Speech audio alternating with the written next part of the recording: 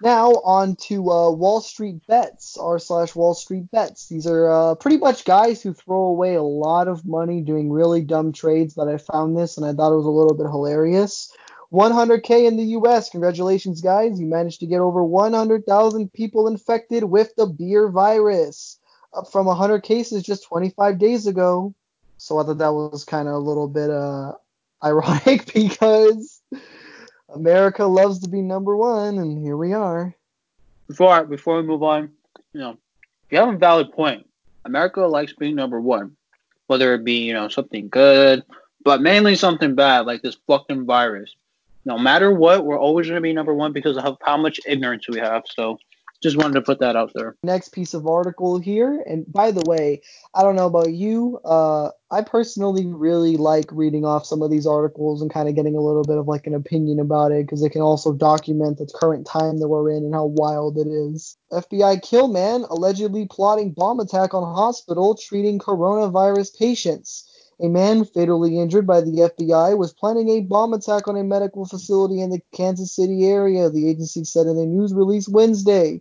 Timothy Wilson, 36, was injured Tuesday when FBI agents served a probable cause arrest warrant after a long-running domestic terrorism investigation, according to a statement Wednesday. A special agent in charge of the FBI Kansas City office. You know what? I don't know what to say. No comment. No, I'm just like, I just find this stuff and I'm just like, this is wild.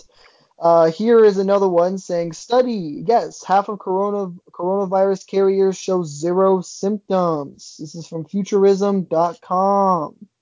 What we're learning from Iceland this week is fascinating as it is crucial to fighting the coronavirus epidemic. That somewhere in the neighborhood of half of everyone testing positive for coronavirus will show up absolutely no symptoms. As of 25th, Iceland has administered 12,615 tests. Of those tests, Iceland has found 602 confirmed cases. While it might not seem like a lot in a sparsely populated nation of around 364,000 citizens, it is an impressive number. They've nearly tested 3.4% of the entire nation compared to the US, according to the COVID-19 protection data tracker. We've tested over 432,655 of our 327 million citizens, or just 1/10 of 1% of our country's population. Iceland currently claims to have tested more citizens per capita than any country in the world. Needless to say, Iceland's efforts are relatively fascinating and potentially life-saving details about the virus.